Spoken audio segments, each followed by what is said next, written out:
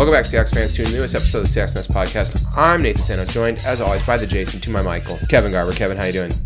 Murdery. Yeah, and our very own Freddie. That's right. It's Eric Ronnebeck. Eric, how you feeling? Some sort of joke that involves the way you're gonna die. Great. Can't go to sleep now. It's trade deadline day. Yeah, nothing interesting happened. Nothing happened. What was your favorite trade rumor that you got sucked into, Eric? The day started with me going, man, I wish we'd recorded last night. I really wanted to speculate. And then the day ended with, I'm glad we didn't record last night. What I got the that late rumor that Trent Williams was in fact on the move. right. Ian Rappaport tweeted out in the morning. Yeah, screw you, Ian Rappaport. He was like, Trent Williams is open to being traded. It is happening. And I was like, okay, maybe we will get Trent Williams. Yeah, Maybe that guy has always been open to being traded. It's the Redskins that refused to trade him. My favorite is that the current story is everyone was so tired of the Redskins not trading him that they were just like, nah, dog, you're stuck. Yeah, they wanted to try to get him for a first rounder. They wanted Denzel Ward was another one that they were going to try and do. And they would not. They refused to trade him for a second rounder. The Jets listened to offers for Jamal Adams. These are both players that would have been great fits for the Seahawks, by the way. Jamal Adams, I would easily give a first round pick for, like, really fast. Because how good is the 32nd pick in the draft anyway? Trent Williams, probably same thing, if I'm being honest. I probably also would have given him a first rounder for him, but obviously John Schneider didn't feel like the value was there. He has dealt with injury problems, and he has sat out the whole season angry, so maybe they're worried about what kind of shape he's in. I'm not sure. That's also another $14 million a year on our books. Let's face it. Rumor has it that they wanted a deal that either started with a highly rated or a highly coveted corner on a rookie deal or a first rounder plus. Yeah, so I'm whatever. It is what it is. I think both those players would have been good fits, but that's not what happened. We're sticking with the guys we got. We have a new safety coming in this week, Quandre Diggs, who hasn't even played a game in the uniform yet. So I think they are willing to just kind of let it ride. Tight end would have been a good spot to pick up some players, I think. Maybe Nick Vanette's available. Center. Guess what? Brent went to IR, and guess who we called up from the practice squad, Eric? Your boy, Jordan Roos. Jordan Roos. Thanks a lot. Way to go. I feel really bad for Justin Britt, too, because this guy was on his last year of his deal. He was a guy who was really terrible as a tackle, not great as a guard, and he finally found a spot. And now he might be a Seahawk again next year, coming back on a low-money deal. What do you guys think about that? Do you think that we're going to bring him back next year, or do you think this might be the end of the era? That's the end of you've seen the last Justin Britt game in a Seahawks uniform, in my opinion. He's set to make the third highest center salary next year. He does not. No offense, Britt on his best day is a very good center, but third highest paid in the league, no, definitely not. So they'll probably, and they can cut him and save all of the money. So unless he decides, you know what, I still want to stay with the Seahawks anyway, even though I'm going to be staying for $6 million instead of $11 million, then we'll have him back. But I doubt it. I really think that the succession plan was kind of in place. Posich and Hunt are there to kind of backfill that gap. I think Posich is the guy that they believe can be the Pro Bowl caliber starter, and Hunt is the guy they believe can be the adequate backup. And I don't think the team thinks that they need Justin Britt after this year. So I would tend to agree. I think that succession plan is in place, but also Britt's been a bit of diminishing returns. Last couple seasons have come with significant health questions, and the level of play on a game-to-game basis has not been as high as we expected when the deal was signed. The other piece I think is now he's coming off of a pretty significant leg injury, and this is a guy who, let's face it, his whole career has been a step slow. So it's not an ideal situation. I think you're exactly right. His contract is structured where it only makes sense to move on from him after this season. Eric, what was your favorite memory of the Justin Britt era? Was it all the times we said he had cement shoes playing tackle? Honestly, moving him to center and not hating his guts. Because he had Effetti-itis in the sense that I hated him like I bitched about him like I bitched about Effetti. This was a guy who the scouting reports on Justin Britt is a tackle where he keeps the guy in front of him at all times.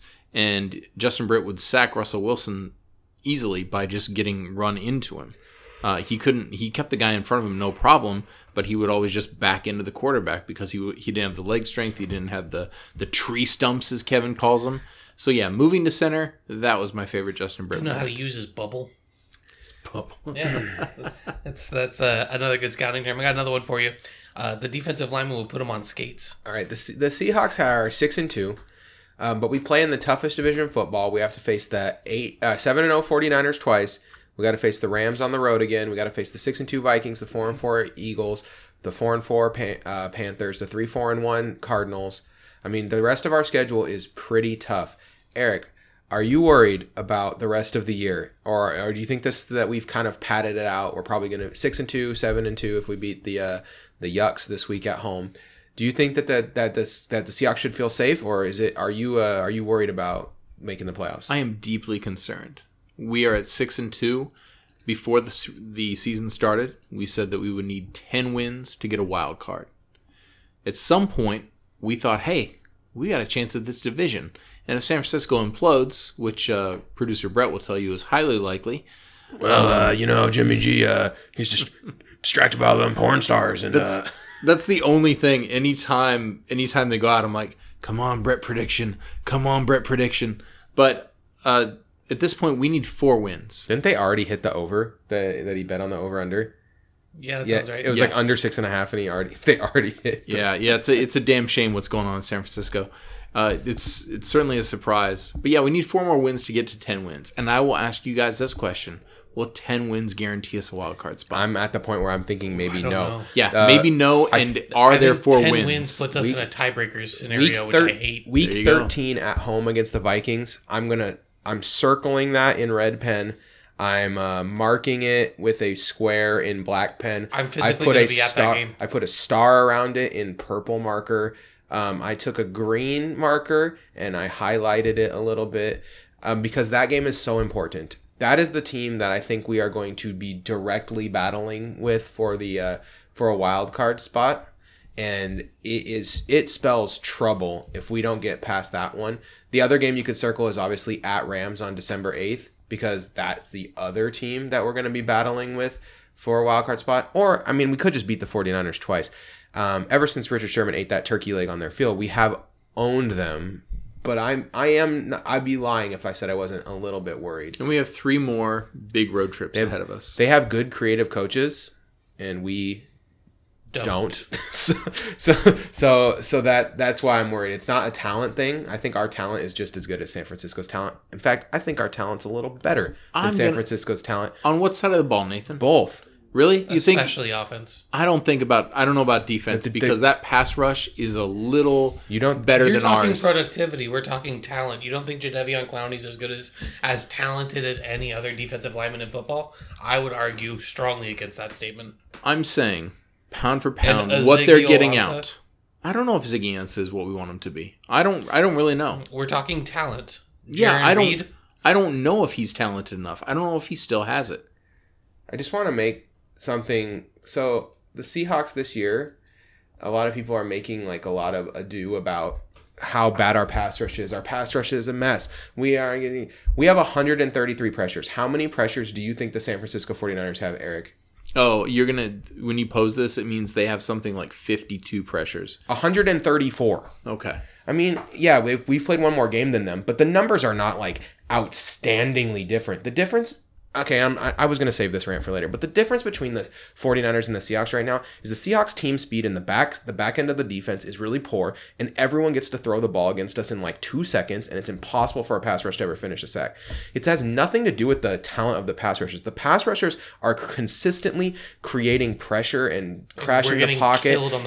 But here comes Matt Schaub. He drops back, he looks, and the thing about our defenses is it's so freaking simplistic. It's so frustrating. It's so simplistic. The Matt Schaub, guy who has not started a game in 5 years, was a good quarterback last time he started. But let's say, he got benched for throwing pick sixes. Okay, he has made a Pro Bowl in his career. He threw for 4,000 yards once. Okay, he has been decent before for Atlanta, right? But Matt Schaub comes out. He looks at our defense. He says, "This guy's going to be covered by a linebacker." He stares that read down, drops back and passes it in like 2 seconds and gets 9 yards over and over and over again. We turned Julio Jones into a short threat this week. Something that normally Julio Jones doesn't do. Julio Jones likes to go deep, likes to make him work for the yards. Julio Jones had a bunch of short catches this week. And you know why? Because he was being covered by linebackers and other ridiculous shit that should never happen. And it's incredibly frustrating, and it's a scheme problem. It's not a team problem. And did you guys read the article that came out today about how the San Francisco 49ers have moved on from the Seahawks style of defense? Yep. And it's a really good read into just kind of like how you need to structure your defense differently, and how the Seahawks way of lining up base 4-3 and asking people to beat your talent is just not going to work unless you have generational talent at multiple positions like we used to. Yeah. We used to have 2 likely Pro Bowl safeties if Cam Newton doesn't ever get the next stinger. Earl's making the Pro Bowl. Hall of Fame. Richard Sherman, Hall of Famer.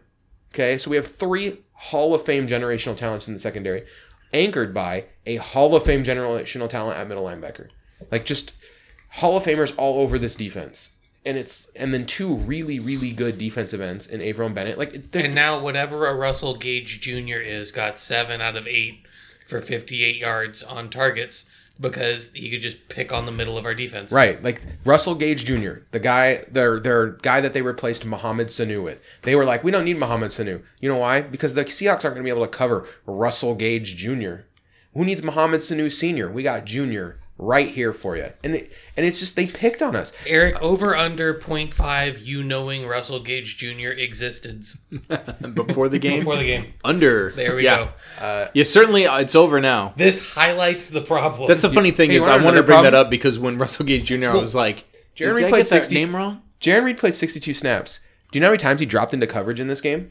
Well, it was more than 0. I was about to say, it was like 2 or 3. It was 2. It was 4 dumb. maybe, yeah. But 2 is too many. That's I can't do it anymore. Like I can't in good conscience be like, oh yeah, everything's gonna be fine. This team's schemes are dated and antiquated, and it puts a lid on how good we could be, and we should be the roster that John Schneider has constructed is one that can win the Super Bowl, and we're gonna piss it away because we can't figure out how to put these guys in the best position to succeed with our rigid adherence to these old idiotic ways of doing things. It's like, you got to evolve. And maybe they plan on doing that, but they just need Quandre Diggs and the rest of the safeties to be healthy, because it definitely hurt that Leno, Brad, and Quandre are all injured or partially injured, right? Like these guys. Yeah, because Taylor sucked. Brad could only play like 11 snaps, and like those were like desperation snaps too. I don't think they wanted to have him out there at all. Akeem King was hot garbage. Yeah, he gave up 7 catches on 7 targets for 131 yards,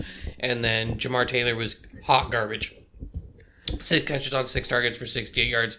They combined to give up 10 first downs. Do you know who wasn't bad though? Receptions. You know who wasn't bad? Nico. Easy. Nico Thorpe actually came out and looked fine, because they got so desperate with how bad King was playing that they were like, hey, throw special teams cap out there, like, so we gotta change something. Yeah, Marquise Blair was functional. Like he closed out pretty quick on the receptions he gave. I know he gave up a lot of receptions, and it looks bad on that stat sheet, but I think like for a guy in his second start where they were like, we're gonna challenge this guy, I think he held up fine. He didn't give up a crazy amount of yards. Like his longest reception I think he gave up was 19. Mm-hmm. And that's fine. That's like a serviceable rookie safety performance where it definitely was better than what Tedrick Thompson was. I was going to say he didn't give up any big mistakes. T2 is going to give up a huge mistake if we give. Oh wait, Tedrick Thompson got 76 snaps and gave up no catches. Just kidding, guys. Tedrick Thompson did fine in this game. Well, that means you have to bench him next time. Yeah, bench him out coming off the good games. But going back to what you're saying, yeah, our talent level is great, but there's something that we're not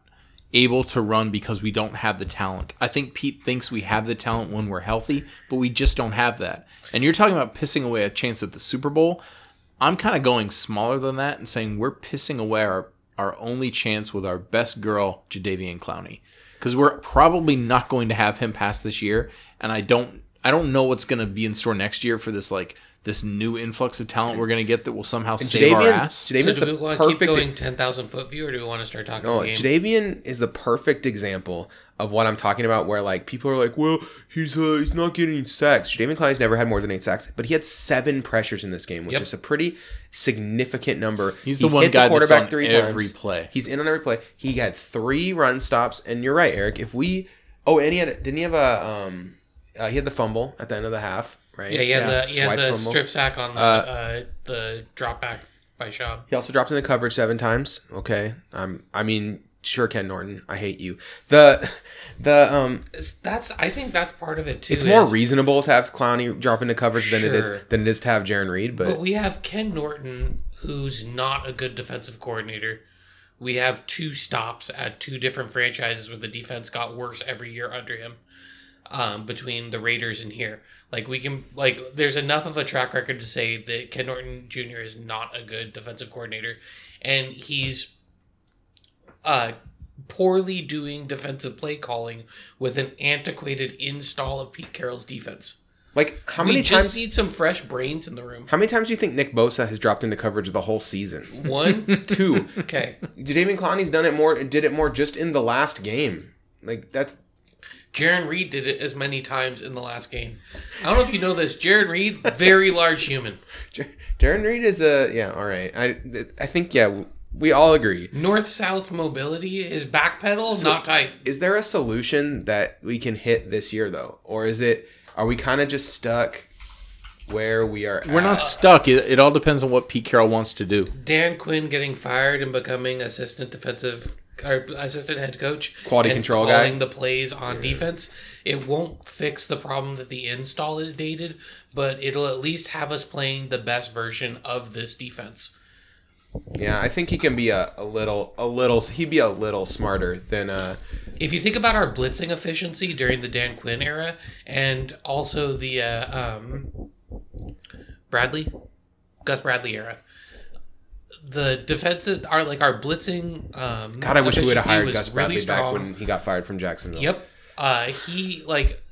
Both of these are still running a slightly antiquated system, but they're running it kind of at max efficiency, and there's an understanding of how to adapt to your talent.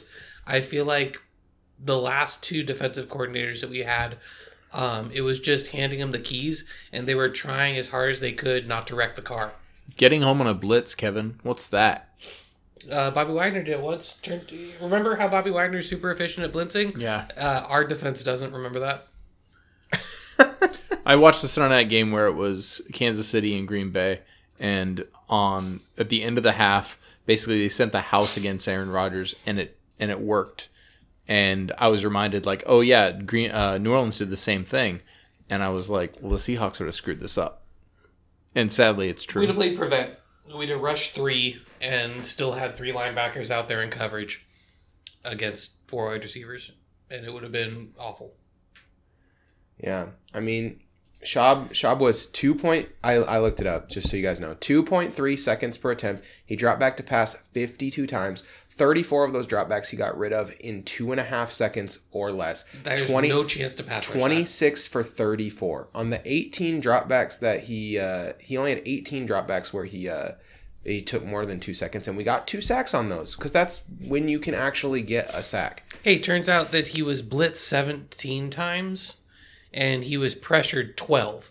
So that means I would say and all 12 of those pressures came in those 18.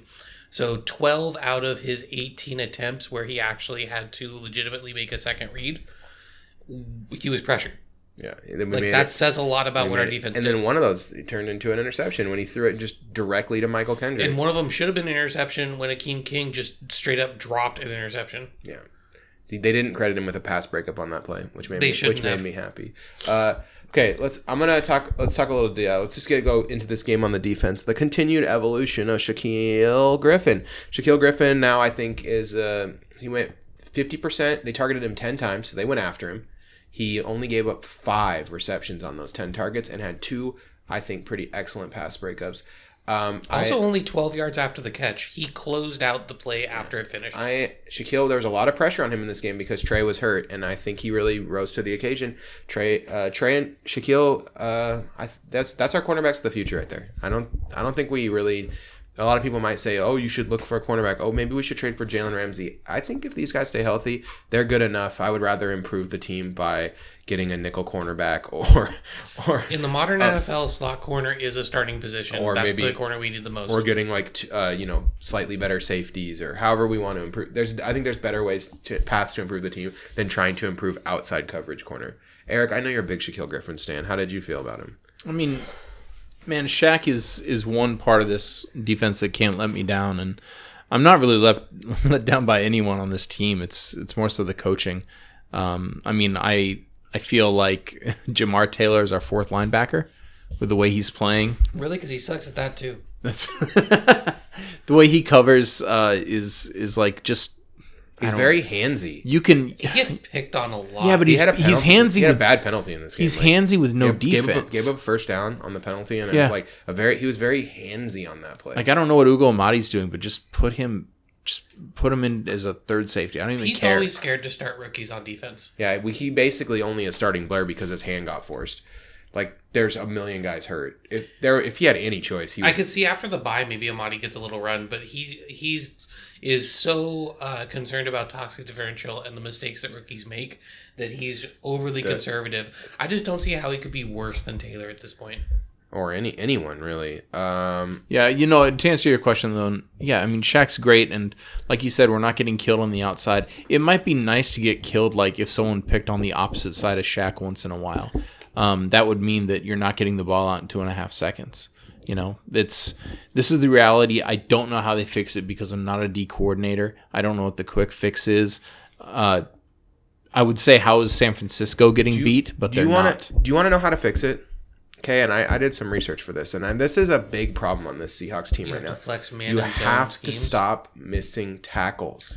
Yeah. This Seahawks team is on pace to match the worst season in terms of missed tackles in all of the Pete Carroll era. They're on pace to get 100 and we're on pace to get 136. The worst Pete Carroll's ever had is 134 in one season, and that season was much worse than the second worst season, which was around 110. And the leader in the clubhouse, of course, is your boy, Michael Kendricks, missing 15 tackles this year. That guy is like... Michael Kendricks drives me insane because he's on the field all the time in these 4-3 sets. He shouldn't be on the field anyway. He makes mistakes, misses tackles, gets beat in coverage. The team speed on the back end, that guys just get lost in zones all the time. They'll pass off a guy and he'll just run right by the next guy that got passed off to because there's just not enough speed to react to these situations. And then once the ball is caught, then there's a guy that misses a tackle or having guys like Earl Thomas covers for a lot of sins because the dude just covers so much ground, and that's a very, very narrow window of players that have that ability. So overall defensive performance, I think it was pretty average. Not good. Not bad. At the end of the day, if this team's going to be coached like this is a average to slightly below average defense. I think that a better coach or a more creative coaching mind putting this talent in positions to succeed could make this into a top 10 defense, but it is not going to be a top 10 defense. And that is a problem because of this. We all watched the game. We're up 24-0. The group chat is like, this game is boring, but I'm glad that I'm not going to have to sweat it. This is I'm not sure I'm going to watch the whole second half. If what I said, I said this is the best I've felt about a game in a long time. Then Pete Carroll, he thinks that this is a top 10 defense still. He has this in his head. So what does he do? Takes his foot right off the gas and does not realize that this is no longer a team where you can take your foot off the offensive gas pedal, because this team is the only thing that matters is the offense. The offense is the driver of this car. The defense doesn't drive the car anymore. The defense is in the back seat, relying on the offense to do the work. And so if the offense keeps punishing Atlanta, maybe their offense keeps having to press and never gets to get into groove, and we end up washing them out 42-7 or whatever. But instead, no. Pete takes his foot off the gas, says, "Okay, we'll go out there. We'll let our defense win us the game." That is not something you can do with this team. They gave up 500 passing yards to Matt, 400 passing yards to Matt Schaub. unacceptable. What's the actual number? 460. 460 passing yards. I feel like you Matthew can call that Schaub. 500. That's ridiculous. That is dumb. 39 for 52 for 460, 8.8 yards per attempt. This dude was not 0 even- for 1 on passes 20 plus yards. He nickel and dimed us to death. Right. 10 for 16, 10 plus yards, 24 for 26 in 0 to 10 yards for 208 yards. Embarrassing team speed on the back end.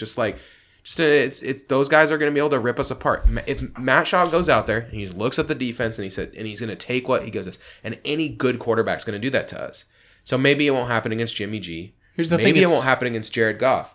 But there are good quarterbacks in the NFC that are going to be able to But rip you us just named apart. two people with really good play callers, and a good play caller can scheme the So situation. Jared Goff, I don't know if you've heard, but McVay talks to him in the helmet until like the last second possible to help him read Needs the to. defense. And McVay is the one who's really going to tear us apart. Yes. It's not Goff. McVay in the helmet going, okay, do you see over here And Shanahan. on the mic? Shanahan's a legitimate OC. On the mic. Oh, Shanahan's a great coach. Yeah, their coaching is going to be a problem for us. Well, we need to, so to beat that, what do? We have to disguise the defense. Right. We have to disguise the defense until that microphone gets turned off, and then Goff and Garoppolo are who they are, and they're going to make mistakes. But is Pete Carroll so stubborn he's not going to do that, or do you think that that there's a step of creativity that these guys can take? I think that that's something that the team's able to do. My big takeaway from this game was the team completely took their foot off the gas. That was what we talked about on our Twitter feed and in our group chat was this is Pete Carroll thinking it's the 2013 team with this lockdown defense and this amazing run game. And that's just not the team that we have anymore. And the problem is when you're a pass first team, it can be really difficult to kickstart the offense once you take your foot off the gas. And so that's kind of what we ended up seeing. We saw a really vanilla brand of football in the second half, and that's what let them back into the game. This game still was never particularly close, even though it had the illusion of being close at the end. Dude, Russ only dropped back 24 times. And out of those 24 times, I want to say, what was it, like 18 was in the first half? Yeah, it's It like, was, yeah. They went like French vanilla. They got out the white flag. They were like, "Hey, come in and take our come and let our defense try to beat you." Good accent, Boom. It's my Wrong podcast, Boom. French. That's my French accent. French coach Matt LaFleur. Anyway, You got to listen to the Patreon podcast to get. You got to pay for this. Pay for wonderful more of that coverage for the international scene. I can't wait till we play. That's the guy who will kill us in the playoffs. We're gonna go to. Green Bay is gonna be the 4 seed. We're gonna go to Green Bay in the first round, and then Russell Wilson can't throw in the rain, and Pete Carroll can't coach his defense to be creative at all. And we're gonna take the ball and we're gonna score 31-13 or something. We're gonna Kevin rubbing break salt speed in the off wound. us. I'm already mad, and it hasn't even happened yet. Okay. So, looking at the offense, we had another really efficient rush game. 14 for 20 for 182, 9.1 yards per attempt, 2 touchdowns. Killed the blitz, killed pressure, found the open man every time. Really efficient pass game. The running game was really effective. Rashad Penny had himself a nice game. The offense was good until we decided that we were just going to try and run the clock out. Dude, Carson, 91 yards after contact on 90 total yards. The offense, okay, here's the thing with the offense is that it was good. Yeah, and we couldn't get that one long drive to kill the clock. And Grady Jarrett and the reason we couldn't get it is something Davison. I don't remember the first name because who remembers his name? In the middle, their middle stuffed our run. Right, and Hunt could not get any leverage on anyone. You can't run against Grady. Grady Jarrett's so good with our backup center. Like, why were we doing that? I don't know. The run blocking just in general, like not really impressive. I was not impressed. Pass blocking I thought was fine. I thought the pass blocking looked good. I think they gave up 2 sacks and only I think 10 pressures or something, and it was mostly Hunt. Hunt's getting killed on the inside. Also, Hunt new potty. I felt like also that came when Atlanta was building confidence. There's something to be said about that, and that again goes with us taking our foot off the gas. Yeah, I think there was a disrespect there. It reminded me of the Cincinnati game in that respect. What a George Fant coming in as an extra blocker, and he had pass blocked twice, and both those times he got beat. I was getting so mad. He also played left tackle. Oh, those were actual left tackle snaps. Yeah. I was like not paying No, he came in for 1 or 2 drives at left tackle and got beat. just one because it's like only 7. Dwayne Brown played 53 of 60 offensive snaps. Okay. Okay. Actually, that's 2 drives because 2 punts. Oh, you're saying they're both punt, run, pass. I'm pretty sure that was like a single first down, lots of punting. He had 17 total snaps. Oh, it says 7 left tackle snaps. There you go. Yep, that's 2 drives in the second half. That was how our second half went, folks. 11 tight end snaps. He ran 0 routes. That's not true. Cowards. It says It must have been called back on a penalty. He ran a route. Oh, yeah, It might have been on one of typical. Joey Hunt's 4 penalties. How many penalties did Joey Hunt have? It was 1. depressing. Fluker had 2. Iapati had 1. Brown had 1. Britt had, or Lockett had 1. Iupati went to the other side of the field, Lockett had a blocking choked the penalty. guy, and then as soon as the flag went up, put both hands up. Good job, Mike. Okay. DK Metcalf? Dirtbag. I just want to say real quick, DK Metcalf, 2 touchdowns, and probably should have had another one. That was not a good drop. But Like, I get it, but that was not a good drop. I wasn't happy about that. the drop, The drop in the end zone that should have been his 3rd touchdown. they didn't credit him with the drop. I know, on but that. they should have. I think that was a tough catch, but he should have had that. Like, I expect he got the that out he of got him the at this point. touchdown. He got the touchdown later. He got it back. Yeah. No, the quick pass for the first touchdown when Atlanta didn't set and Russ just had him snap the ball and threw it in. That was a heads up play. The drag route across the back of the end zone. We had DK Metcalf basically run the Jimmy Graham route. And that makes a lot of sense because he's like bigger, more athletic Jimmy Graham. And yes, I did say bigger. We need and then I think we really need a blocking tight end. I know Fant is a blocking tight end, but I think We need a real one. yeah, having the ability to have We need Dixon back. tight end that can block and then run a route is a real route is something that this would made our offense a lot more dynamic. That's a big part of what Schottenheimer likes to do. Yeah, Disley And guess what Wilson doesn't do? Block. Yeah, he's Except on Twitter. actually a pretty decent pass catcher though. He looked good in this game. He got Yeah, he's fine. 1 catch for 7 yards, and I think he looked fine out there. Hollister got the 2 catches. Hollister throws me off because he wears 48. Makes me think that he's going to be a fullback, and then I'm like, wait, we cut Ballore, and then but then we didn't. He did lead block good once. Lockett caught 6 passes for 5 first downs because Lockett's really good. How many snaps do you think Nick Ballore played on offense in this game? 1. 3. All right, That's 2 more than I thought. 3. That's a great use of a roster. I was going to spot. guess 3, but it would have just been a guess. King was actually better on special teams than he was on Couldn't defense. be worse than he was on defense. Great. Put him in a fullback. Return of punt hub. Jason Myers also, like that kick that he made, I think that would have been in from like 70. Did that was flat a weird that knuckleball. flat one? I was like, that thing was that good from like 70 yards? Because I bumped the mic. I'm sorry. That thing is like Yeah, it was low. It was like when Crazy. you adjust your arrow on Madden just to be silly. Yes. He did that. Yeah. Like it was a low flying plane just over the center's head and then just cruised. But yes, punt hub was back. 4 great punts, all 3 inside the 20. Really good punt coverage. Only 8 return yards, which has been the problem this season with Dixon, is that he's had very returnable punts so far this year. A lot of his punts have been returned, and yeah, it was nice to see him not give up, like a 10-yard any like 10-yard or so. I think what we can all agree on here is the biggest problem with this game and the frustration with this game was this was a game that was well in hand. We were doing exactly what we should have done against a team that is struggling. And then we just completely phased out every part of our offense that does anything. Well, we turned in an amazing first half. Defense was at least fooling people, and our offense was amazing. And then we reverted back to what we did since week 1 against the Bengals. I mean, they targeted our linebackers 13 times. They targeted Taylor 6 more. They went after Blair eight times, and they really tried to pick on Shaq, but Shaq was not having it. Nope. So I mean, if they would have instead of trying to pick on Shaq, they would have gone after literally anyone else. I think that they might have been a close game. Like this game was kind of. Well, and if it was 41-20, we wouldn't have been making a big deal about them getting all these yards in the second half. We'd have been like, oh, whatever, Blake Bortles garbage time, who cares? But it was 27-20 because we didn't score. All right, you guys ready to talk about next week's game against the Tampa Bay Buccaneers? Yes. Hey, Eric, where are your Buccaneers? Where are they? Yeah, they're on your bucking head. Oh, wow.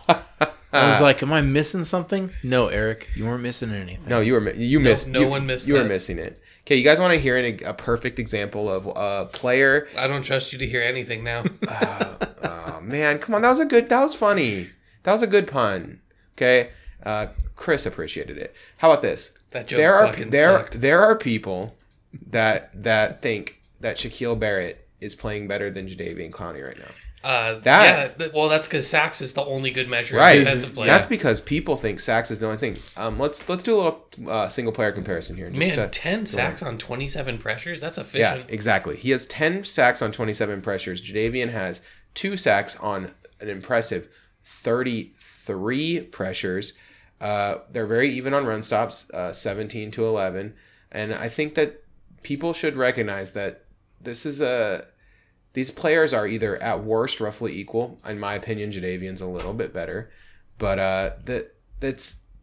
but because Shaquille Barrett has turned every single freaking pressure he's done into a sack, people are out there like, Shaquille Barrett, man, defensive player of the year. He's on pace for like 22, 25 sacks. It's like, dude, that's gonna slow down.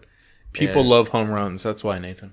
Chicks did the long ball. People love undrafted free agents. That's why they're like. They love a plucky underdog story, right? Isn't that what Shaquille Barrett is? A plucky underdog story? I would like to note he spells Shaquille with only one L, so he is only half as good as our Shaquille. Yeah. And which school did you like that he went to better, Kevin? Colorado State or Nebraska? Colorado State. Okay. Screw Nebraska. Yeah. Well, I mean, you don't have to. They're doing it to themselves. So the Bucks. So I'm not scared about any aspect of this team. Can I start with that? There's no aspect of this team that scares me because their quarterback, like you might think, oh, well, they got Godwin, they got Evans. Those guys are really good. But if they keep throwing it over and over, eventually their quarterback is going to kill them. Jameis Winston is going to kill you eventually. I was looking at their directional passing stats. He cannot. And it's so funny because you're like, okay, if he throws deep, so he has 14 attempts outside left, 11 between the numbers, and 13 outside right. So pretty even splits on that, right? 20 plus yards downfield. He's 2 for 14 to the outside left and 5 for 13 to the outside right. So he keeps throwing these balls that he's not really making. He's thrown 3 interceptions and 3 touchdowns deep. Then you're like, okay, well, let's go ahead and bring it in. It should be a little bit better, right? So 10 to 20 yards. 7 touchdowns, 3 interceptions. Okay. So, a little bit more efficient and everything.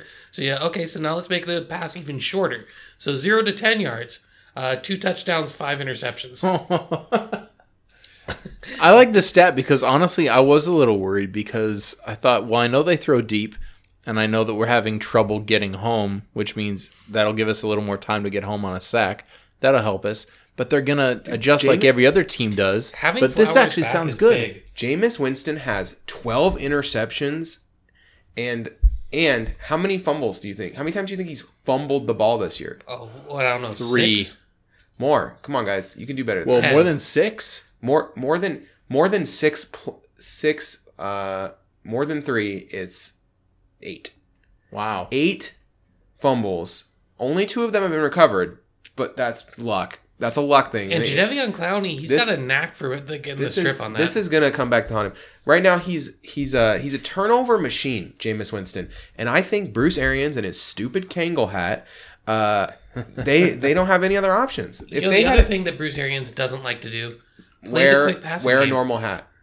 Oh, okay. So that means we could actually get pressure on him.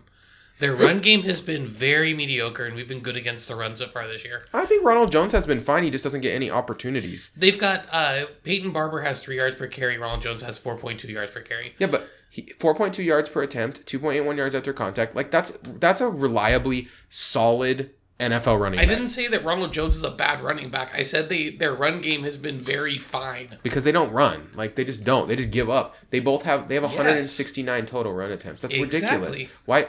Why would you not just, like Like, we have, 80 more run attempts? Because he's trying to pass his way into a new quarterback. Haven't you figured that out yet?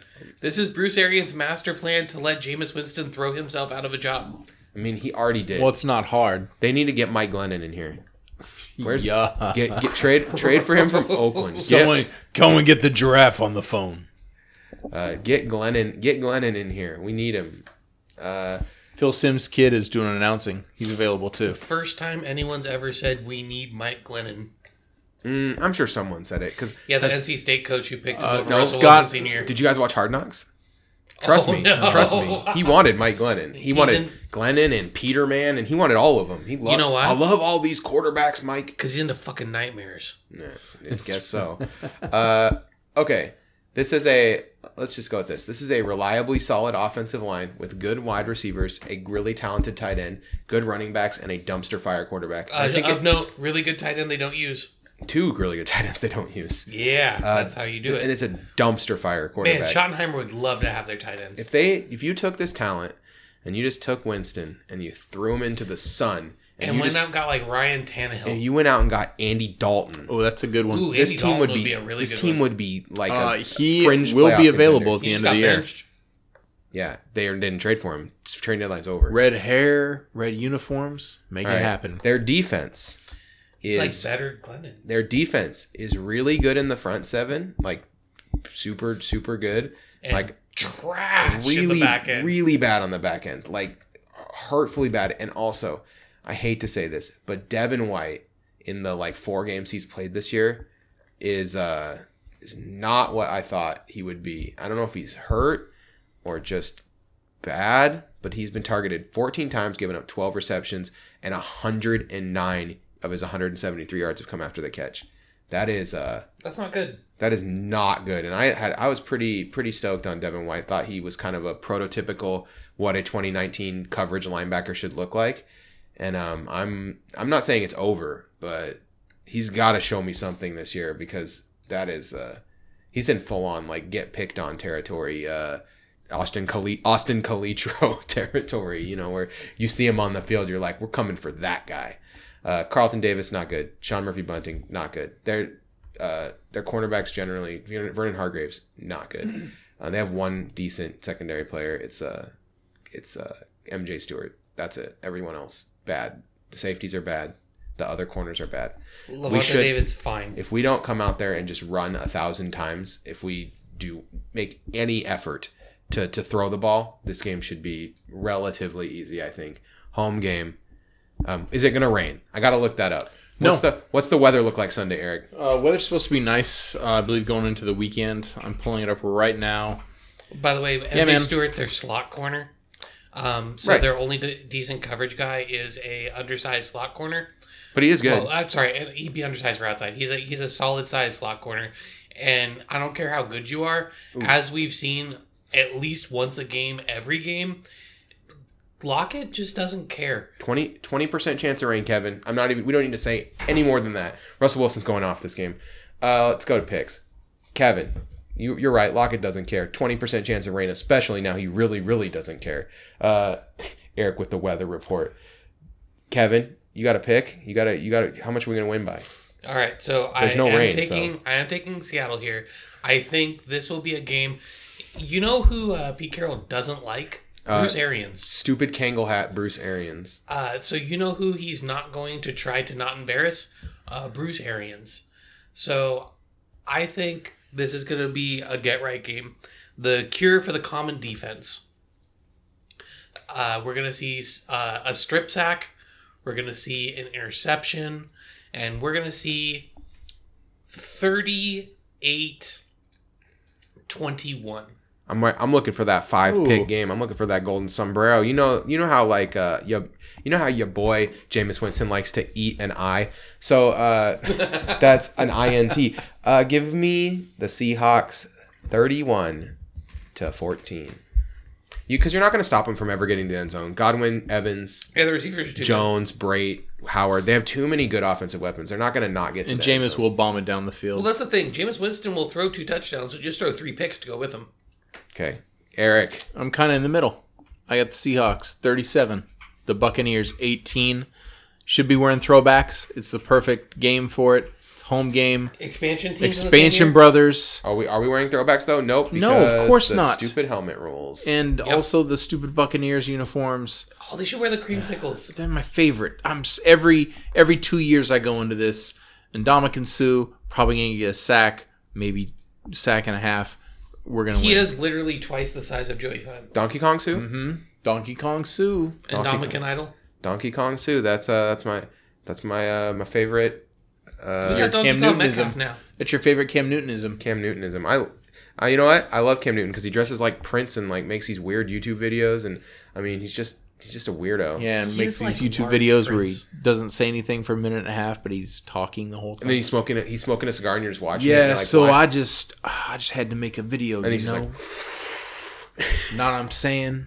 No, Cam, no one does. Go flip another car. Okay, there's a couple Twitter questions that I want to make sure to hit before we get to the Kevin's losing it. the ad break because I think I want to respect the fact that we asked what should we do with the secondary when an injuries hit. Just get torched, man. There's nothing you can do. Injuries are injuries.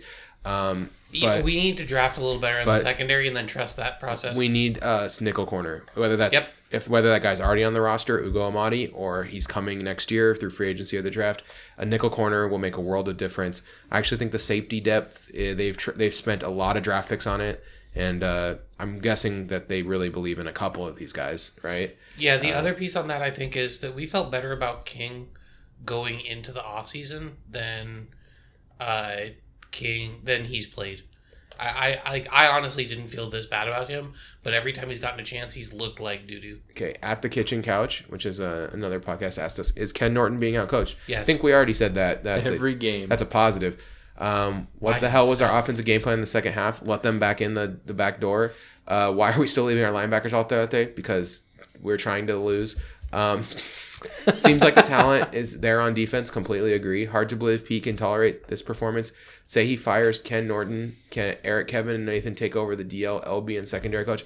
How do I fix it? Okay, well, if everyone is right, I play Quandre Diggs at overhang safety. I never put 3 linebackers on the field. I always try to have 3 safeties on the field. Brad, Quandre, and Tedrick, or Brad, Quandre, and Leno. And I put Blair out there over Leno. I think or at this Blair. point. I just three safeties out there at all times, depending on situation. And I mix it up, in a way that disguises what I'm trying to do.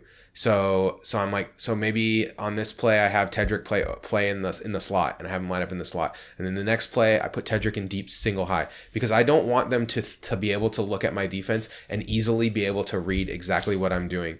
Another option we have? I only put Kendricks on the field as a Leo stand-up pass rusher on third down because I think that's the only useful thing he brings to the team at this point. There's nothing else that he's doing that really excites me. Yep. He's not a good tackler. 3-4 over. He's not a good coverage.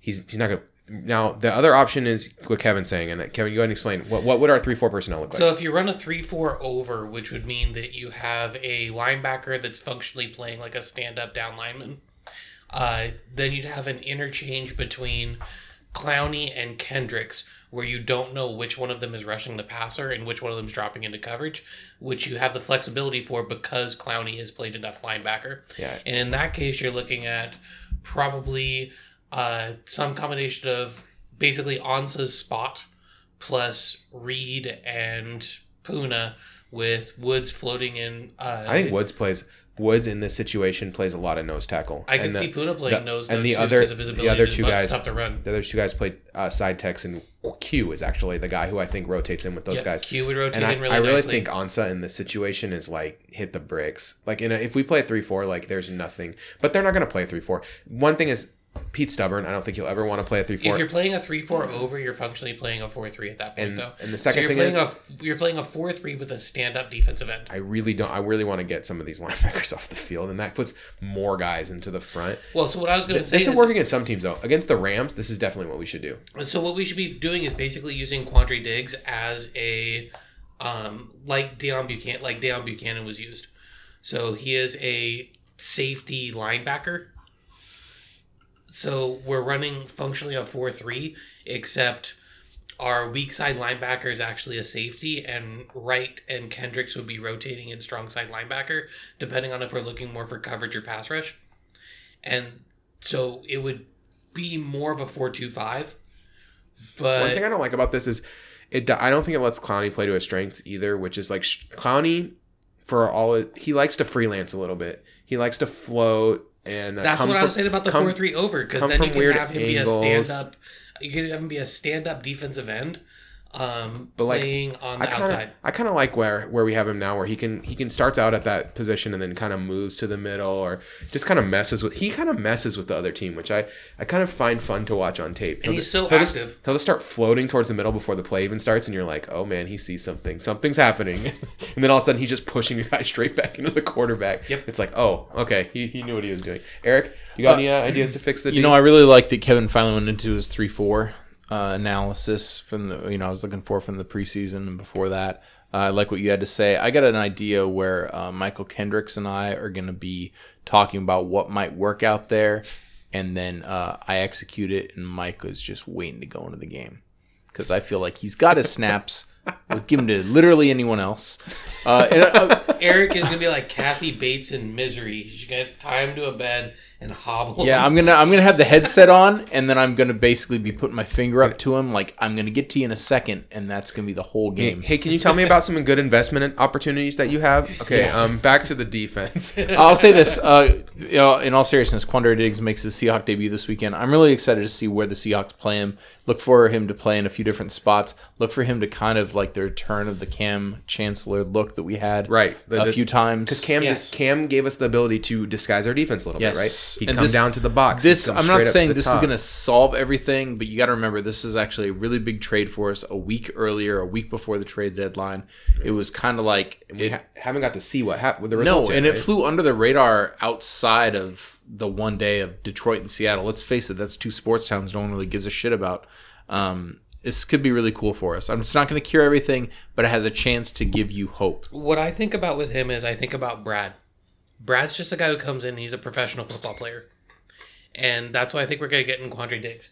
A guy who's going to come in, be disciplined, know his job, be athletic enough to make a play here and there, and really just be a solid presence and a stabilizer. Another veteran. All right, so let's get to the money zone. If you are a person who wants to support the Seahawks Nest podcast, there are many ways to do so. The best way, head over to patreon.com/SeahawksNest, and for as little as $1.24 a month, join our group chat. Just send me, if you're a Patreon and you're not in the group chat and you want to be, just send me a message on Patreon or Twitter or however you want. And however you decide to contact me, and then just let me know. The group chat I think is a lot of fun on Sundays. You get to see us making fun of Brett, who's always freaking out about something. Whether it could be a lot of things. Just everything's terrible until it's great, and then it's terrible again. James, Tom, Lucas, Carrie, Richard, Bob, Kieran, Brett, Mike, David, Flockness, Keith, Mitch, Michelle, Brian, Frank, Nick. Thanks for helping out the Seahawks Nest podcast, keeping us going. We also got a review this week on iTunes. We're up to 96 5-star ratings, which is pretty crazy. Woo. Almost to 100, and then we're so that makes us 324 away from our ultimate goal. We're at a reverse 69. Oh yeah, we are. I didn't even think about that. Okay, all right. Our missionary review is a 5-star review. Here so it is. This is a 5-star review. It says, "Love the analysis. Please fix the mic wobble." And then it talks about how lately there's been a weird mic wobble. So full behind the curtain of the Seahawks Nest podcast, I'm moving. And so I've been packing up all my stuff, and I packed up like all of the desk we used. We used to use 2 desks. Now we have 1 desk in here. So Eric's been putting his microphone on like a chair and then sitting on the ground for most of the podcast. It's actually pretty comfortable. It's my call. Nathan's like, "Are you sure you want to do that? I can get you something." I'm like, "Nah, and I was like, we could all squeeze into this on one desk." On the other desk. hand, I'm squeezed in next to the mixer, desperately. My laptop is desperately clinging to life on the corner of this desk. Yeah, I was like, "Eric, I think we could both fit right here." He's like, "Nah, dude, it's okay." So anyway, that problem will either be fixed in a month, but we tried really hard not to do it in this episode. So we appreciate the feedback. If it's still there, let me know. I did bump the mic one time I was very careful to not bump the mic. I've been looking at the stand anytime I talk, so bump the mic, don't bump the mic. We always do appreciate the feedback. No kidding. But yeah, that review made me laugh because I was just like, man, we've been having. That's funny that a technical issue arose from this packing up to move. Attacked. So yeah, all right. Then movie club. All right. Oh man, can I? Just wait! I want to tell everyone. Follow us on Twitter. More reviews on iTunes. More reviews on Stitcher, SoundCloud, wherever you find your your Seahawks podcast. We're 324 away. 324 away. I'm having a lot of fun. I'm like, this is nice. And guess what, guys? LAFC, the undefeatable, the 72 wins team. They got the best player in the league, Carlos Vela. They are losing 3-1 to the Sounders right now. So I just want to get in the mode. Championship mindset, guys. The Sounders are going to win the ship. And the Seahawks are going to win the ship. It's all Seattle's year now, baby. It is football and football. And next year, NHL comes to town. And I hope that we're not... And the XFL, oh my gosh. Red. They're going to have red in their team colors, which I hate because red is not a Seattle team color. We'll see. We'll see. If they put red in the team colors, I'll be mad. But every branding they've done so far has red in it. So it makes me... Isn't it like a coral color? Isn't it just a little scarier than that? No, it's straight up red. What if it's like a cream and red, like the old Rangers uniforms? Gross. Red is not a Seattle color. Like Seattle, all the teams share the same kind of motif. It's a green and a blue. Sonics had red. Only when they were terrible. 90s Sonics uniform. And I really... We went to the finals? Yes, because we didn't win, Kevin. And I didn't like them. I didn't like the red. The red. I like the classic uniform. And I like the new ones. I like too. the green and gold. The new green and golds were good too. The new ones from 12 years ago. Okay, fuck.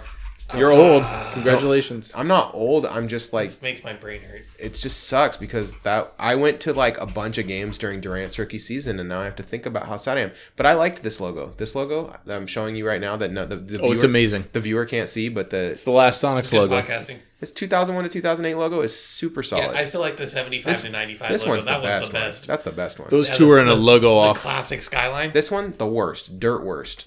Shouldn't have existed. Why is there red in that logo? Red is bad. Okay.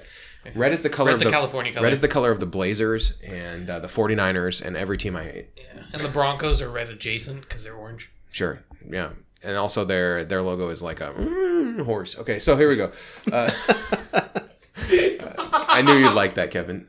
So we are doing a bunch of lists of top fives to round out the 2010s. 2010 to 2019. The decade comes to a close. Last week I gave you guys homework. Kevin, Eric, did you both watch The Wind Rises or just Kevin? Just Kevin. I was to watch Snowpiercer because I didn't have The Wind Rises. Okay. And you also didn't watch Your Name. Well, so I was... really compare either. Don't talk about Snowpiercer yet. That's going to be like 3 more podcasts, or did we already do... Oh, that was sci-fi. We already did that one, sci-fi. What do you think of Snowpiercer, Eric? Haven't watched it yet. Didn't do my homework. All right. Just like okay, regular Kevin, school. so I said I gave a slight edge to The Wind Rises, but very slight. I think both those movies are probably like 3.5 or 4 for me. Which one did you give the edge to? I give the edge to Your Name. Okay. I think Your Name captured me more start to finish, and I felt like the emotional notes that it hit were more consistent. I felt like The Wind Rises had a great close, and the emotional note that it ended on was really, really strong. I respected that they tried to do an animated biopic, which is difficult, but in the end, I feel like Your Name was the better movie. Oh, man. All right. Well, then I said I would let you pick, so here we go. I'd be willing to put Wind Rises over Tintin. No. Okay. Tintin is the best Indiana Jones movie. What do you guys think about that? I like I it. think you're wrong. I think your analysis I is would correct. take Raiders over it 10 out of 10 times. I mean... Raiders, okay, that's a different story. Tintin's the best Indiana Jones movie since 2000. Oh, man. High bar. It is the third best of all Indiana Jones movies. The end. Fourth. No way, man. Temple Okay. doesn't stand up. I don't want to get into this because You cheat, Dr. Kevin. I think some people already don't like some of my movie takes, and I think if I give my Indiana Jones takes, I might drive everyone away. Let's focus on this new top 5 we have. All right. In honor of Halloween, this is Horror Week. Horror week. All right. So why is High Life the best? Dude. Sorry. What is the worst movie ever made, and why is it Ghostbusters 2? I couldn't help it. It's my bad. Okay. So horror, Kevin. Let's start with Eric. Eric, what's a horror movie that you think it's got to be in here? Okay. You want to do it? Give your 5, and then we'll narrow. I was going to say, am I just giving my 5? Go for Okay, it. You got before we get into this, Kevin and I had a very interesting conversation. I have like a 5 already, and I'm like, I got a wanna 5 fight too. for exactly 5 movies. I think all of these movies are the best 5. I have kind of a weird question because there's It's gonna be tough. a movie that's going to come up and a movie that I have that I'm not really sure are exactly horror, but people are going to call them horror. I've got a couple that I think are fringy on. And horror. I don't know. I kind of like. I don't know if I want to put these in horror. I'm also a little foreign film heavy, I'll be honest, because I feel like there's been a lot of good foreign. Do you want me to tell you the names, Nathan, or you just want to just go ahead? Yeah, Hit me. I don't think all 5. I'm talking about the movies that I kind of don't want to see here. All right, go ahead. Tell me your like fringe horror movies. They're not real horror. I don't feel like Green Room is a horror movie. Oh, I think man. it's an awesome, stellar movie. I don't think it's a horror movie. What makes it not a horror movie to you? It's about bad people. So is Silence of the Lambs not a horror movie? Yeah, that's. I'd say that's a psychological thriller. I don't think it's a horror movie. I think that's a detective So movie. Psycho is not a horror movie either. No, that's different. That's a mass killer. And I feel like that's splitting hairs too, Kevin. That's definitely a horror movie.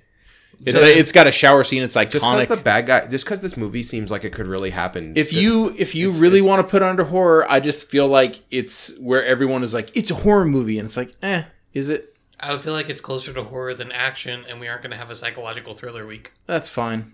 I'm just saying, I don't think it's a horror movie. Here are my 5. Okay. The Witch, or affectionately known on this Vivitch? affectionately known on this podcast as The Vivitch. Oh, good. I was wondering what movie you were talking about. I have.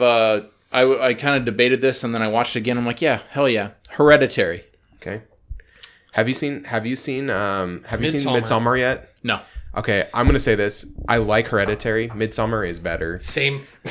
You gotta watch Kevin it, dude. said. You're I gonna have love it. 3 reviews of Midsommar that all said the same thing. You're gonna and love I it, asked dude. Kevin, and he said no, that's not it. But his answer was also like maybe. You're gonna like Midsommar, dude. It has like a Eric it has. I heard it was- that I couldn't answer. I heard it was better. Can I tell when you- it was called The Wicker Man? Can I Can I tell you one thing about it that will make you? There's a relationship exes thing in this movie that I think you'll totally dig. Like that, Okay. you'll meet on like a.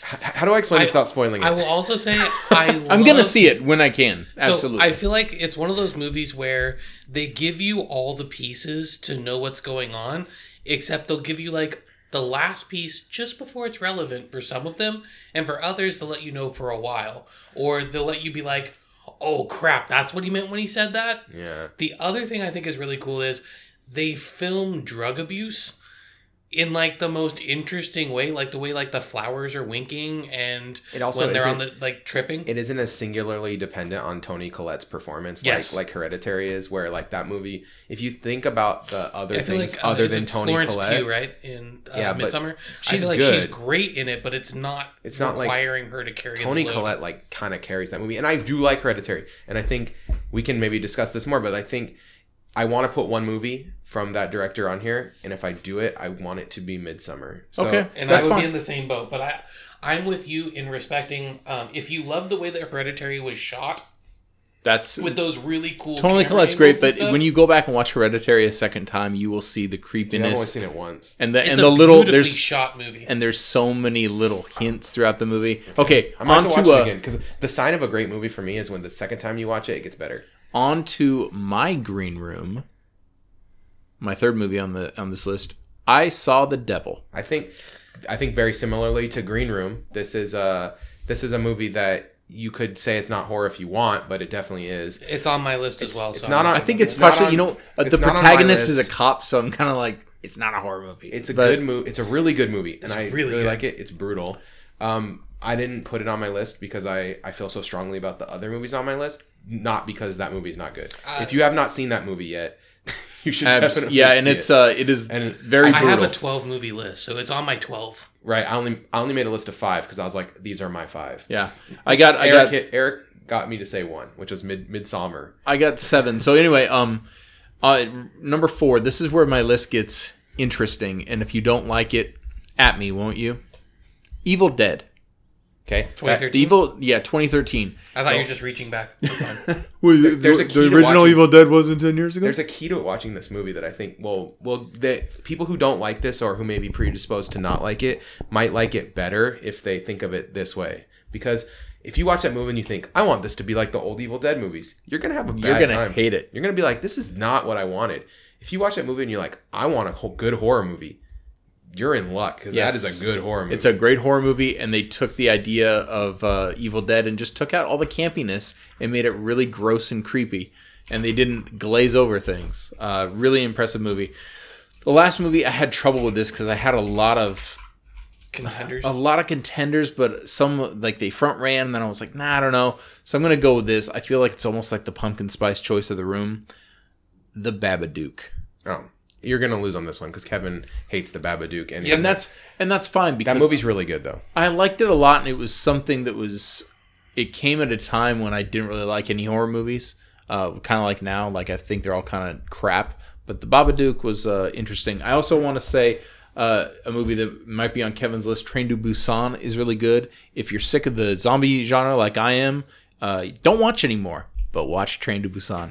Oh. And one last thing I'll throw out, anthology horror movies are kind of my favorite. If they suck, they certainly suck. But the VHS series, VHS 1, 2, and 3. There are parts of those movies that are awesome. Every single one has at least one or two little stories that are just gonna blow bangers. your tits off. So just to back this up immediately because it's relevant, Eric and I both have a fondness for horror anthology, be it Trick or Treat, John Carpenter's Body Bags, the classic Creepshow movies. Southbound, a horror anthology from 2015 that is all about like a Route 66 type scenario to link it together. Really solidly interesting watch. I haven't seen that one yet. Yeah. So anyway, who's next? Not the movie Who's Next. There's four movies that I want to add to this, what we've already said. And I feel very strongly about all four of these movies, and none of them are movies Eric mentioned. You ready? Nice. Here we go. I like it. So Get Out. What else? Get Out. And I knew that was going to be here, but I have not seen it, and Out. Add it to the list. The coolest part of Get Out for me, okay, and people who like this movie, the coolest part of this movie for me is they got me to feel when the cop showed up at the end, I felt the way that I normally would not feel if a cop showed up in a bad situation. I was like, oh snap, this is bad that the cops are here. And normally I'd be like, oh yeah, the cops will help us. And I was like, dude, Jordan Peele did it. He got me to put myself in like someone, you know what I mean? Like I was totally engrossed in the other side of that. And I was like, this is awesome what he's done. Us is the epitome movie for me of this movie gets better every time you watch it. I've watched it 4 times now, and every time I watch it, I see more details. I see more interesting things that he was doing in the movie, more interesting. There's just so many layers to this movie to peel away. The horror elements are really good. The comedy elements are really good. But the thing that is just this world building element is so strong and so interesting and so weird, and I really enjoy it. A Quiet Place is a thing I think that needs to be mentioned in this. Quiet Place is really cool. Very interesting use of sound. A movie that mostly is quiet, and I've never been in a quieter theater than during A Quiet Place. People didn't want to eat their popcorn because it seemed inappropriate. Right. Once it kicked in, it was just like so tense in that theater and so quiet and so concerning, if I'm being honest. Like it was just concerningly quiet. That movie does a really great job in its first death of the movie, and the first time you see the monsters or get a brief glimpse of them. It's a very powerful scene. And then my other one that I feel like needs to be mentioned in here is It Follows. It Follows combines really good horror, terror with excellent shooting, in also just like a really like crazy imagery, kind of like The Witch. The Witch has some really crazy imagery in it too. This movie also has like some insane imagery that like is just truly concerning and disturbing. And I think The Witch is very direct in its imagery, and kind of like medieval, symbolic. I think It Follows is genuinely like, what the hell is that? Yeah, and there's just like terror. There's just like this terror in It Follows that I think is really true. One movie that none of us are going to mention that I want to talk about for a second that I think everyone will expect us to talk about. Oh, I was going to talk about that at the end. Don't. Oh, okay. Save it? Okay, fine. Because I'm sure it's the one that... You're 100% correct. Yeah, we're going to save that. Okay, go ahead. What are some ones that we didn't mention yet, Kevin, that you had on yours? All right, so I have exactly 5 that haven't been mentioned that I think should be mentioned. Okay. One is, and it was kind of mentioned, Train to Busan. Train to Busan, out of all the horror movies ever, is the one that just throat punched me right in the feels. This one got me, and it's an excellent movie. If you like horror movies, this movie did for me the same thing I remember the first time I saw 28 Days Later. it subverted expectations in so many good ways. Another one I'd like to bring up, and by nature there's going to be a number of foreign films here. The Wailing, which is an interesting movie about... It's been on my watch list for so long and I've never seen It's it. because it's over 2 hours, which means that it's very unlikely you watch it. It's a big It's commitment. a very long movie, but it's really, really good. The Wailing is a movie about potential curses / demonic possession, but you spend a lot of the movie wondering what is and isn't true about that. Troll Hunter, which was briefly mentioned during the sci-fi, but that's a cool one because of what it does with mythology. It's got a found footage element. I want to bring it up again here, though I don't think it's going to make the list. No. But Troll Hunter's a movie that you should go out and see. And that's why I want to say it again. Is that it? Is that everything? No. The last two, Tucker and Dale versus Evil. Okay. Which I think is the most clever... I had it in my honorable mentions category. I was going to bring up a bunch of honorable mentions right here. That's and that my was one favorite comedy horror. It is probably the best comedy horror movie. Just because it takes the trope of the hillbilly murderer and turns it on its head. It's genre subversion too, like the way that they totally subvert the whole genre, which is like really good. And they do it in such an interesting way. In a more clever and funny way than some other movies. Yep. And then I winked at Kevin when I said that, and he almost laughed. I almost got you. All good. Almost got you to vamp. And then the last one's Green Room. Green Room. I think Green Room deserves to be mentioned. I counted Green Room as being mentioned already because I was going to bring it up too. Green Room and It Follows are the two movies that pulled me back into horror. Yep, those movies are both great. Okay, other honorable mentions I think that didn't get mentioned. Bone Tomahawk. That movie's gross. I love it. Don't Breathe. Haven't seen it. Need That to. movie has a gross part too. It's really good. Wait, Don't Breathe is it's the one where they're robbing the they're in blind the guy. house. That was a really interesting movie with a and not so much a twist, but same director as Evil Dead. Eric. Yeah. Did you know that? No, I didn't. But it's a completely different movie. Totally different, but they're both really good. The Endless, which is a really weird independent movie that you like The Endless, huh? About time bubbles. Have you seen it? Yes, I like it. I think it's interesting. The acting is not good enough to make it truly onto the list. I'm just shocked you put this in. It was a very interesting movie, and it was independent. It looked kind of like it had that. Oh, this isn't going to be very good, but it impressed me that it was. I'm impressed you saw it. I got a copy of The Endless as a prize in something, and I'd already watched it, so I gave it to Brett. I wonder if he ever watched it. He's going to tell me now because he's going to listen to this. And then Raw. You guys seen Raw? Yeah, I have not. That's been on my watch list for a while. Raw's a banger. Raw was better than I thought it would be. Along with what was it? Raw's a banger. What was the one? It's something about tigers. It's a Spanish movie. It's a Spanish horror movie. Tigers are not afraid. Yeah, Tigers Are Not Afraid, which is written as a fairy tale. Only like the bad guy in the fairy tale is murderous drug cartels in Mexico. It's super interesting movie. That and Raw are two movies I've been meaning to watch and haven't. All right, what's a movie that right now? Let's all pick one that we would just like that just has to be on the list for you.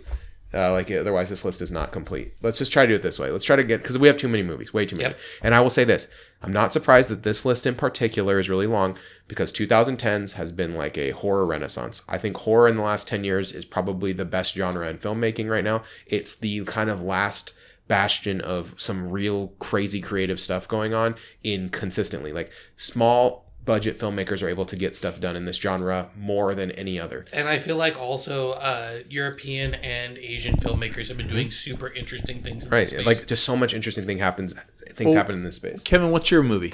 All right, what's mine's your one Train movie? to Busan. Okay, you There's have to have two it. movies that have to be on the list for me, and this is one of them. Okay, Right. so that's because I know that we have 3 other movies that are going to be on this list. What's your movie that's got to be on here? The Witch. The Vivitch. The Vivitch. Can I argue against The Witch? What's your argument? Because that's my one. You have to put that on. I like this movie. Don't get me wrong. For me, the thing about this movie is that the pacing is really slow. Not very much stuff happens in this movie, and it's just like jumping you. I think that the director of this movie wrote the movie as well, and I think he would have really benefited from another person come in and like doctor up the script a little bit, because it's just like too. Man, I I would say disagree. the exact same thing about his newest movie as well. It's too bare bones for me. I disagree, man. There's There's so many layers to this movie. Like and I've watched it twice too. I watched it once in the theater, once at home, and the atmosphere is awesome. The concept is really good. The it's shot really well. The way that you're in the time period is cool. But like they did witches in a creepy way without throwing them in your face. They made every part of it believable. I said we all get to put one movie in. If you're putting in the Vivitch, that's fine. I mean, for me, it's just like I'm just telling you why I don't like it. Okay. Or why I don't love it. Like I like that's it. my number one. It's got to be on there. Especially right, like if you want to put Midsommar above Hereditary, and I know you're going to put Get Out, and I feel like Get Out deserves to be there. Actually was gonna say I only want to pick one Jordan Peele movie, and I wanted to make the argument that it should be Us and not Get Out. You know how I feel about Us? I would like to hear that argument. No. Why not? You know, I felt that Us fell apart at the end in a few ways. I like that movie a lot, but it fell apart way too much to put it in top 5. Fell apart in what way? We're spoiling the movie. Yeah, just every time I'm scratching my foot on the floor, there's a shadow person under the ground scratching his foot for me. He's making the decision to scratch his foot. If someone's on a roller coaster, there's a bunch of people down there pretending they're on a roller coaster. Is he making the decision though? Isn't the whole point of that I don't care about the deep thoughts? That was stupid. Quit trying with your arguments. That was a stupid point of the movie. Dang, it's really stupid in the... I mean, you could say that about any movie. It's stupid know, in The Witch that there's a goat that can talk. Like, I mean, every movie has things like that. The goat doesn't talk. You never hear the goat. Also, did you know that they tried to get the goat to talk, but they couldn't get it to hold still long? Yeah, do you know there were 2 goats in the movie, and one slept, and the other one, the character, the dad that he kills, that Black Phillip kills, that goat was actually the only thing he ever did that besides eating was attack that actor. They tried so hard, like when they wanted the goat to like sit still and just do that so they could do a scene where the goat was. They showed the goat that goat would literally cuddle everyone, and that actor he would just go after him, and they're like, "Well, we got the right goat." That's a funny little thing about The Witch. I like I know how much you guys, everyone in this room, and you guys talk nonstop about Get Out. If you do not put Get Out on this list, I may get out. You don't even seen Get Out. No, but I know how much it meant to you. I will get Get Out over Us. Then it's fine. We'll do Get Out over Us. But I'm just saying, I think there's an argument to be made about Us. And I liked Us. The attention to detail in both these movies is really high.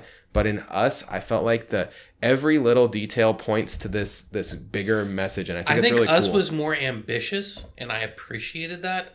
I feel like Get Out was a tighter movie that I think met its goals more cleanly, and I appreciate that slightly. Right, and the whole holding hands at the end, oh no, dude, Hands Across America. I thought that was actually really good. I thought that was good. I thought that was very heavy-handed. Because that's the point. That's the point. I don't care if it's the point. She got sent down to the upside down. She got choked out in the upside down, broke her throat, had to talk like this the whole freaking movie. I know. I saw it. I was there. And the only thing she remembered, because she's like 8 freaking years old, was like how to do ballet dances and Hands Across America commercials. Like she didn't have anything else. So then she waits 20 years for her revenge, dude. She's plotting. She's plotting. But then there's someone in a helicopter. Was there someone underground controlling a fake helicopter that made that one crash? Those people, the red people have thrown off their shackles at the end of the movie, Eric. They're no longer following the compulsion to mirror. I thought it was really heavy-handed in The Witch when she actually sold her soul to the devil. I thought that... Yeah, talking about... And then she flew at the end. People can't fly. I'm just kidding. Okay. So we got 3. What else? What's your one? Okay. I just get to pick one. Well, because we're picking one each. So we have Train to Busan, The Vivitch. See, these are both movies that are outside my top 5. So now I gotta be tactical about it. I gotta think of what movie you guys. Okay, so it's not gonna be Get Out because that's gonna be off of the consensus. What movie am I gonna put in that you guys won't put in? Okay, so let's see. Nathan's gonna say A Quiet Place. And then we're gonna end up with Midsommar and It Follows. I'm gonna say It Follows. I knew you were gonna say that, and I feel like It Follows, and it's by like the hair of a whisker over Green Room. To be honest with you, I would tend to agree, just because I feel like it's a monster movie, which is different than the other movies that we have on here so far. So then I think what rounds out the list the best. And the thing I don't like about it is I feel like it would take Vivitch's place very well. I feel like Midsommar's the movie that's missing. It's either that or Tucker and Dale. I think that maybe we should strongly consider. We should consider Green Room for this spot still. Green Room. If you guys are super passionate about it, Green Room is a really good movie. It has Anton Yelchin, who rules. Every actor in this movie is awesome. Yeah. It captures it's like a real thing that could happen. It's so real.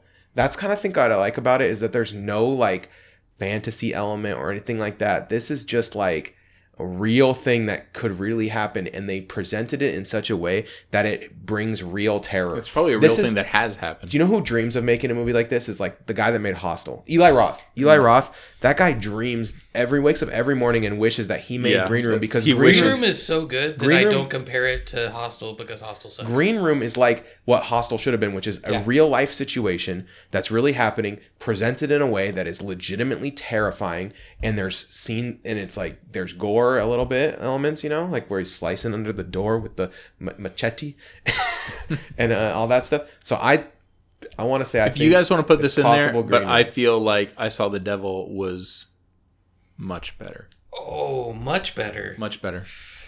And that's a subtitle film, so that hurts Kevin. I like both movies a lot, and I don't want to pick between the two. I think that they're hard to compare. They're different movies. I Saw the Devil is definitely the one of the two that is going to have less popular appeal. Here's the thing. Wide appeal I Saw somehow. the Devil was psychologically destructive. It made me think so much. It's like Old Boy, where like you're like, I could watch this movie again, but and has the same actor. I don't know. And if I can do that. The end. I compare it strongly to there's no good ending. Anthony Hopkins, Silence of the Lambs. I Saw the Devil, I compare strongly to Silence of the Lambs as far as the feel that you get from the movie and the way that it disturbs you. Okay, let's try to order the other four before we come, and then we'll circle back to this fifth movie. So we've got Train to Busan, The Vivitch, It Follows, and Get Out. I think we could go with Get Out number one, because that's kind of the consensus. And then It Follows because you want it there, and I'm fine with it. I think It Follows. I could. Okay, how does It Follows rank for you, Kevin? What do you think of that movie? I would rank It Follows would make the bottom end of my top 5. Okay, so then let's go with It Follows towards like 2 or 3. Then Train to Busan probably 3, and then I would have Train to Busan 2 or 3. And then, if you don't like The Witch at all, I'm sorry. I like it. And then 4, The Vivitch. No, I said you could pick one, so I think it's great. I think it's great. I just wanted to say my piece, and now I'm good. and then fifth. So our choices are kind of, we got Midsommar, we got The Green Room. Yeah, we got Evil Dead, and we got Evil Dead. And then we got, what's the last one, Kevin? The other movie, I Saw the Devil. Yeah. Okay, is I Saw the Devil and Train to Busan the same director or anything? Nope. Okay, so they're both just Korean. They're totally different movies too. Yeah, okay. But we had 3 American movies. This is tough. All right. Does anyone have like a? Is there a strong compromise here, or is it? I would strongly push towards Midsommar. Okay. I think that Midsommar is doing the most horror. I haven't. Here's the thing. I haven't seen Get Out, and I fought for it though. Let that be known. You guys are both really high on Midsommar, and that's totally cool because I really want to see it. However, it's the same guy who did Hereditary. Are you sure you're not excited about it just because you just saw it? That's my only thing. If you're certain that you love it forever, then put it on there. I just don't. I don't expect I Saw the Devil to get any traction here. I also don't expect. Yeah, I'm not gonna. I would say that this is a good point for it to just barely miss. It'd be between I Saw the Devil and Green Room for 5th for me. I think Green Room. Can you live with Green Room even though you don't think it's true horror? Yeah, that's kind of how I feel about I Saw the Devil. So sure. Okay. All right. Whatever. Let's go with Green Room 5th. Consensus. All right. There's our top 5. So we went number 1, Get Out. Number 2, 2A, 2B. It Follows and Train to Busan. 4, The Witch, and 5, the Green Room. The Green Room. Just Green Room. Keep the. I went to Green Room I have a soft spot for this movie too because I went to like a premiere showing where the director talked before and after, and then I got a t-shirt that said Green Room World Tour, and it has like all the dates that they did for before the movie came out. So I'll say going into this, Get Out and Train to Busan were the 2 movies I said had to be on the list or I wouldn't feel like it was valid. So I'm fine with the list. I'm very sad that A Quiet Place didn't make it. I think that movie is way good. Like way good. But I just knew that I don't think I was gonna be able to sneak it past you guys. I think you're right though. There's a lot of good movies out there. But horror is awesome now. That's the main, I think, takeaway you should have from this is that we just listed off like 20 movies that are all legitimate, like 4 out of 5. And there's so many different ones. Except Babadook. There's gore. There's creepiness. You can get why people there's get, most people psychological. get Babadook 4 out of 5, right? I understand why. Kevin And hates. they can be wrong. Kevin hates gay If the- icon the Babadook. In all fairness, Yeah, you just don't like gay people. in That's all what it is. fairness, if the kid died, I would rate it a 4 out of 5. No, you'd have rated it 10 out of 10. I would rate it 11 out Hey, of 10. okay, there's 2 He movies would've that made the list. There's 2 movies that everyone loves that I'm going to oh, by the way, the BNLBGTQ stands for Babadook. By the way, you might be saying that we missed Cabin in the Woods. No, we didn't. It's just not that good. Yeah, I was going to say that's the Yeah. movie I was talking about earlier is Cabin in the Woods. Not that good. It's not that good. And then And by the way, by all means, tell us that you think it's the best, and I will just go on my Letterboxd and lower it by half a star for every single person who and tells then me. a lot of people say that this movie, A Woman Walks Home Alone at Night, is really, really good. It's like a skateboarding vampire woman that lives in Iran. It's interesting. Okay, I've watched this movie. you okay. told me The Witch was slow. Yeah, if you think The Witch is slow, this is the slowest movie in the history of time. If you watch the preview for A Woman Walks Home Alone at Night, you're like, you saw all the action. this is the greatest. Oh my God, I cannot wait. And then you watch the movie and you're like, oh, okay. And then another Filmed in horror, Southern California. horror comedy. I don't know how horror this is, but What We Do in the Shadows. The first hour of that movie is as good as any movie, but at the end it kind of kinda goes off the rails. drags a little bit, and I don't love the last little bit of it as much. But very hilarious. Werewolves, not werewolves. I'm laughing so hard the first hour of that movie though. I've watched the Oh, first. man. I watched. What I do is I put that movie on Spaghetti. when I know I'm not gonna get all the way to the end because it's just like I know I'm gonna die laughing. And that IT guy. The spaghetti scene. What's the IT guy they have though? Travis or something like I don't know. He has like a really normal very name normal though. name. Yeah, it's so funny. Who wasn't supposed to be in it originally. Right. They're like, okay, we need another guy for a scene. Oh, that's our actual IT guy. Let's get him in a scene and we'll call him IT guy. And then he was so funny in that scene that they were just like, okay, we got to keep using him. We got to keep using this guy. It's really funny. All right, that's way over time. So for Kevin Garber, for Eric Ronnebeck, we'll see you next week. Go Hawks.